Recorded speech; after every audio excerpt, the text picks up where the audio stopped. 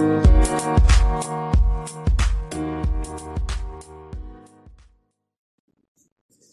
nonprofiteers. Welcome to Nonprofit Biz Talk with your host, Tracy V. Allen, nonprofit strategist.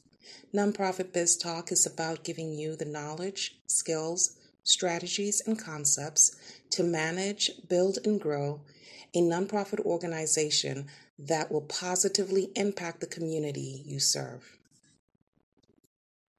Hello, welcome to another episode of Nonprofit Biz Talk with your host, me, Tracy V. Allen. This is episode number 2, and it is entitled 7 Ways You Can Lose Your Nonprofit Status. Nonprofit Biz Talk is about giving you some skills and strategies that you can use to propel your organization to the next level. So let's get started. Okay, so the first thing that you want to do when you are trying to stay compliant is you want to make sure you comply with state and federal reporting guidelines. That's number 1. Making sure that you're complying with state and federal guidelines. And every state is different. The federal guidelines are all the same, but every state is different. Some states say that you have to report yearly if you make a certain amount of money. Other states don't want you to report if, you don't make a certain amount of money. So it depends. You have to know your state rules and regulations and make sure that you're staying in compliance with that. If your reporting is once a year and they ask you for certain forms, make sure you're keeping accurate records so you can produce those documents at the end of the year so that you can stay compliant on the state level. On the federal level, you're filling out the Form 990, depending on the type of money you make, depends on which Form 990 you're filling out. So it could be the Form 990, Form 990EZ, or the Form 990N, or the card. The 990 card. So if you don't make any money at all, you can send in the card. If you make under $50,000, in some states they allow you to fill out the 990EZ. If you make over that, then you need to fill out the longer form, which is the 990. There are certain things that they ask you to prove on there. And you have to make sure you're staying in compliance with that as well. So make sure that your reporting is on point and that you're doing it every year. If you fail to do it, you will lose your status. If you have not reported to the federal government for 3 consecutive years, you will have your status revoked. Okay? Number 2 is not maintaining the required level of public support. So, that usually makes people go, what are you talking about? So when you're talking about maintaining the required level of public support, remember you are a public charity. So therefore, you need public support to stay in business. Again, you are a business as well. So you need to have a diverse stream of income. And I've done trainings on diverse streams of income for nonprofit organizations. If you have not watched it, you need to, and I'm going to do another one anyway, but diverse streams of income, when it says to maintain public support, means that one of the things that your organization has to have is donations from individuals within your community. You cannot run even though we keep saying that it is a business and it is a business, all of your income from your organization cannot be earned income. You must have individual donations because it is a public charity and you have to prove that you're out there soliciting help from the community in order to stay afloat. So again, not maintaining the required level of public support will get your status revoked. Okay, that's number 2. Number 3, not withholding the proper taxes or other deductions from employee payroll. Again, you are a business, and as a business, you have to operate as a business. So all of your employees within your organization cannot be 990. All of your employees within your organization cannot be 1099 employees. You have to have staff that is working full time. So the difference between a regular paid staff member and a 1099 person doesn't have regular hours, set hours, and a set job description every week. Now, you need to get in contact with a person whose specialty is human resources so that you can make sure that you're in compliant. Make sure you talk to your Department of Labor. But if you have a regular employee who comes in and works like a 9-to-5 job with you, and you are not withholding the proper state and federal taxes and Medicare taxes and all of that stuff from their paychecks, then you are not going to be in compliance and you can have your status revoked. Also, remember when you do that, excuse me, when you do that, oh my God, allergies. Sorry. When you do that, you also have to make sure that you're paying the organization's portion to the state and to the federal government. So not withholding the proper taxes and other deductions from your employees will get your status revoked. That's number 3. Number 4, not using a formal process for approved salaries. So a lot of nonprofit founders who then become executive directors, they're transitioning from their full-time jobs into the nonprofit organization. And they want to come in and they want to make sure that they're making what they made at their full-time job or more.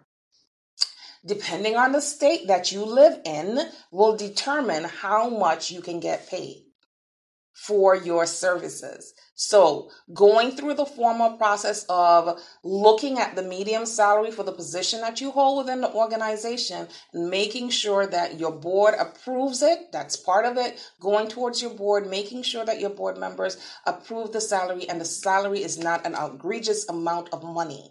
So you can't leave your job in a state that pays on average, say $35,000, $40,000 for a management position and then transition into your nonprofit organization, and no matter how much your nonprofit organization is making, want to bring in $100,000 salary. Your salary is determined not only by the median salary for that position in your state, but the size of your organization and the amount of money that your organization is making. So if, for instance, if your organization is making, say, $250,000 per year, your salary cannot be $150,000. Your salary cannot be $100,000. It can be $40,000 or $50,000. Depending on the state you're in, but it cannot be an egregious amount, and you have to make sure you go through the formal process where you have your minutes that prove that the board discussed your salary, and this is what they decided on. And it has to be a part of your budget. It has to be, you have projected budgets for 3 years. You have projected budgets for the year. That salary has to fit into that projected budget. So your salary cannot be eating up most of the budget. Okay. So that's number 3. That's number 4, not using formal process to approve salaries. Number 5, not conducting mission-centered activities. So again, like I always say, everything that you do in your organization has to be mission-centered. If it is not mission-centered, then you are not working in compliance. You're out of compliance. Everything you do must be mission-centered. Like I said yesterday, if you are in doubt, ask yourself, does this relate directly to my mission? If your answer is no, then you don't do it. If you're unsure when you answer the question, if it is mission-centered, you may need to do some more research, some more planning to make sure that the activity that you're about to participate in is in fact mission-centered. If it is not mission-centered, do not do it. What happens when you do activities that are not mission-centered? You're participating in UBIT. And that's unrelated business income tax, or unrelated business income, if you just want to call it UB, right? So unrelated business income. And I've done a bunch of training on unrelated business income.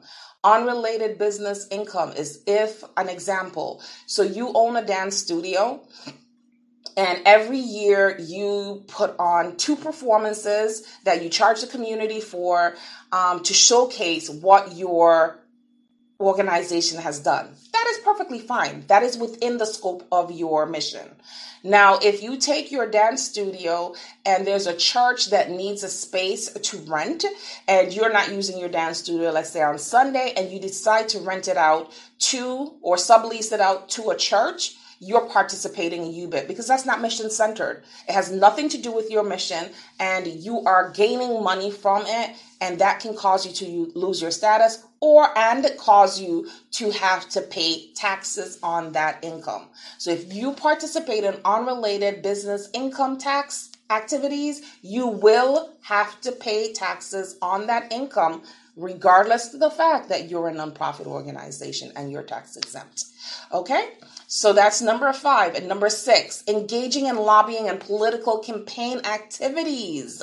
You do not, as a nonprofit organization, want to be overly politically affiliated. Now, you can go to a meeting, you can march, but you don't want to do it under the premise of or the heading of the nonprofit organizations. Your nonprofit organization should really try to stay as neutral as possible. I'm talking specifically about 501c3 organizations. There are other nonprofit organizations who are allowed to do some type of lobbying and that type of stuff, but not a 501c3 public charity in a community that's there to serve the better purpose of, the community. You want to stay away from lobbying. You want to stay away from endorsing. Definitely do not endorse any candidate. Okay? You cannot do that. You are at that point not in compliance. So do not do that. Just stay away from politics. Don't talk about it. Just do your thing and keep it to yourself, basically. Number 7, so that was number 6, not engaging in lobbying and political activity campaigns. Number 7 is operating for private interest. Okay. So when I talk about operating for private interest, remember I said you are a public charity. You are not a privately owned entity. This is not your baby. Like a lot of people like to say, this is not your baby. This is a public charity that is owned by no one. You formulated this charity because you saw a deficit in the community that you wanted to fill.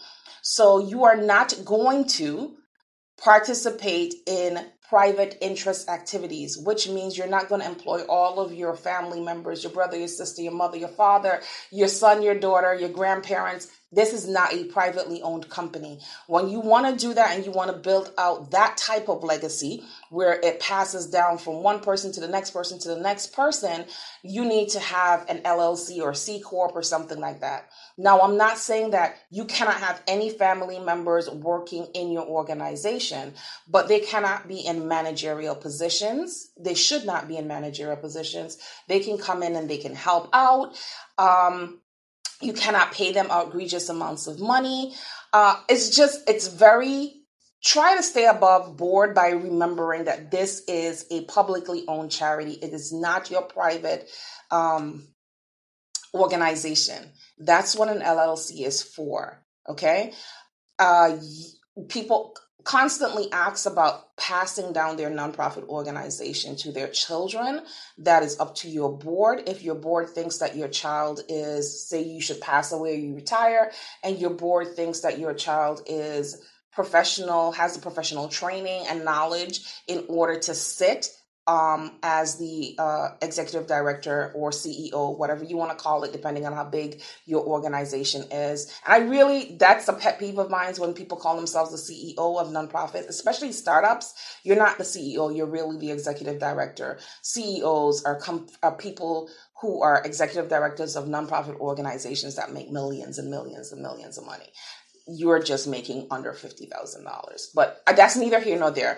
Just make sure that you are operating above board when it comes to private interest. So that means that you should not be renting space from board members, because that's like kickback. So that's illegal. You should not be paying your board members. They should actually be donating to the organization. Board members are they're a volunteer position. They decided that they wanted to help you to create this nonprofit and to foster change within the community. So those are the 7 things. Let me go over them one more time.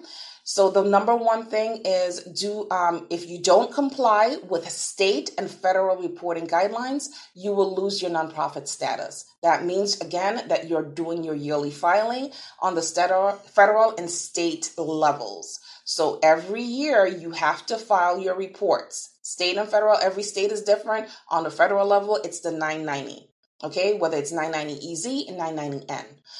The second thing you want to do to prevent you from losing your nonprofit status is maintaining the required level of public support. Remember, you are a public charity, and a portion of your revenues for your nonprofit organization must come from individual donors. Must. Okay? So if you are a person who doesn't like to fundraise, then you need to make sure that you have someone on staff who is enthusiastic about fundraising. Okay? Because like I said, a portion of your revenue must come from public charity, from public donations, individual donations. Number 3 is not withholding the proper taxes and deductions from your employees. Remember, all of your employees cannot be 1099 employees. You must have a full-time employee unless you are the only person who's really working on a daily basis and the rest of the people are volunteers.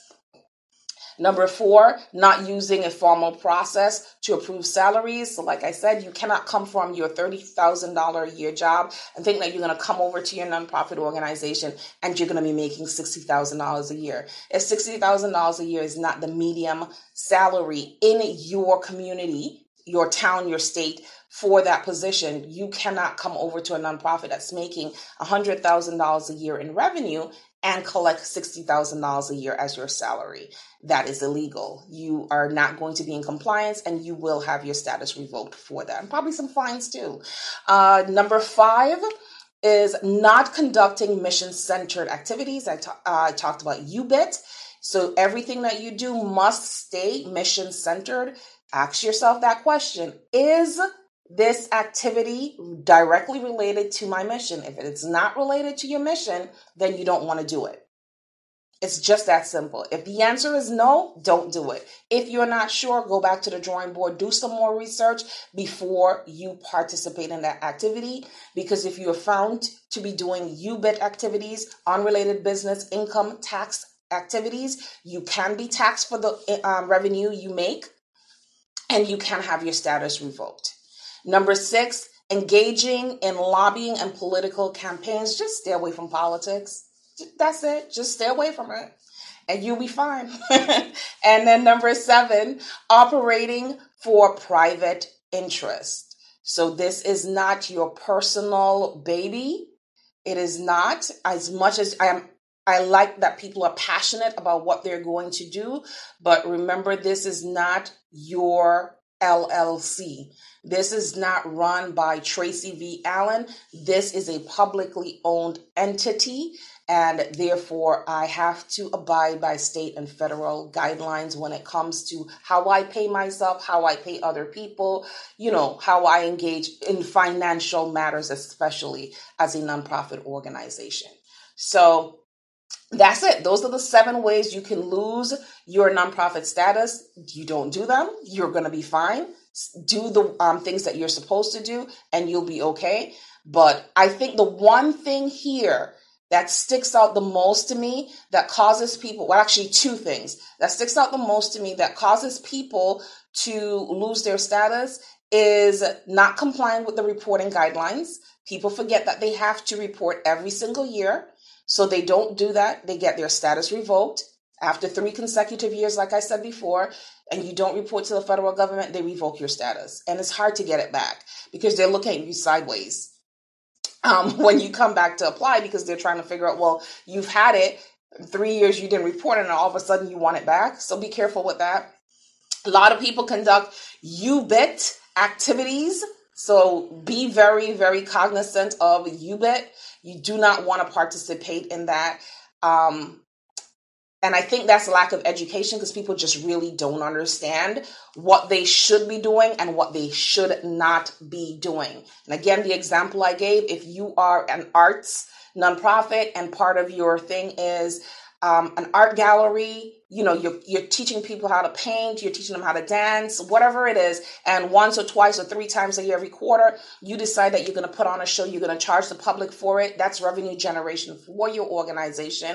And that's a good way to show the community what you're doing and garner more support for those activities. that is absolutely fine. Now, if you're renting out the space to a church on Sunday, that is not okay. It is not around your mission. It has nothing to do with your mission, and you will have your status revoked or be charged taxes for the revenue you generate, which is not worth it. It just kind of nullifies your tax exempt status. Okay. And then operating for private interests. I find a lot of people want to make it a family affair, and it really isn't. You are there to serve the community. You want to make sure that you have people on board that are going to help you to get to the next level with this organization and make a serious impact in the community. All right, so that's it. Those are the 7 ways you can lose your nonprofit status. Again, my name is Tracy V. Allen. I'm a nonprofit strategist. I'm also the owner of TVA Consulting, where I help nonprofit leaders develop the systems and processes needed to build a compliant and profitable and sustainable infrastructure so that they can achieve their mission and realize their vision. Basically put, we help people put the pieces together to make sense, because if it doesn't make sense, it just does not work.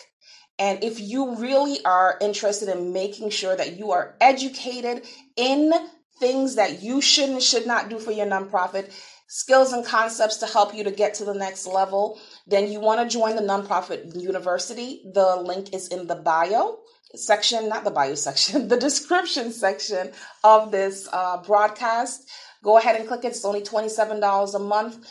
There are about 25 trainings in there currently. Most of them come with some type of worksheet or workbook. I am there to support you, answer questions.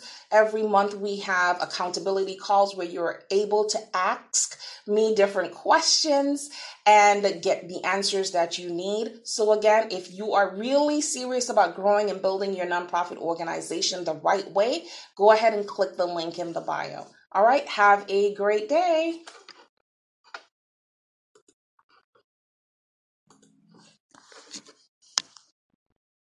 Okay, nonprofiteers, that's it for today. Thank you for joining us. And remember that there's someone in your community counting on the services that your nonprofit organization offers, and it is your job to make sure that you get it right. Until next time, I'm Tracy V. Allen.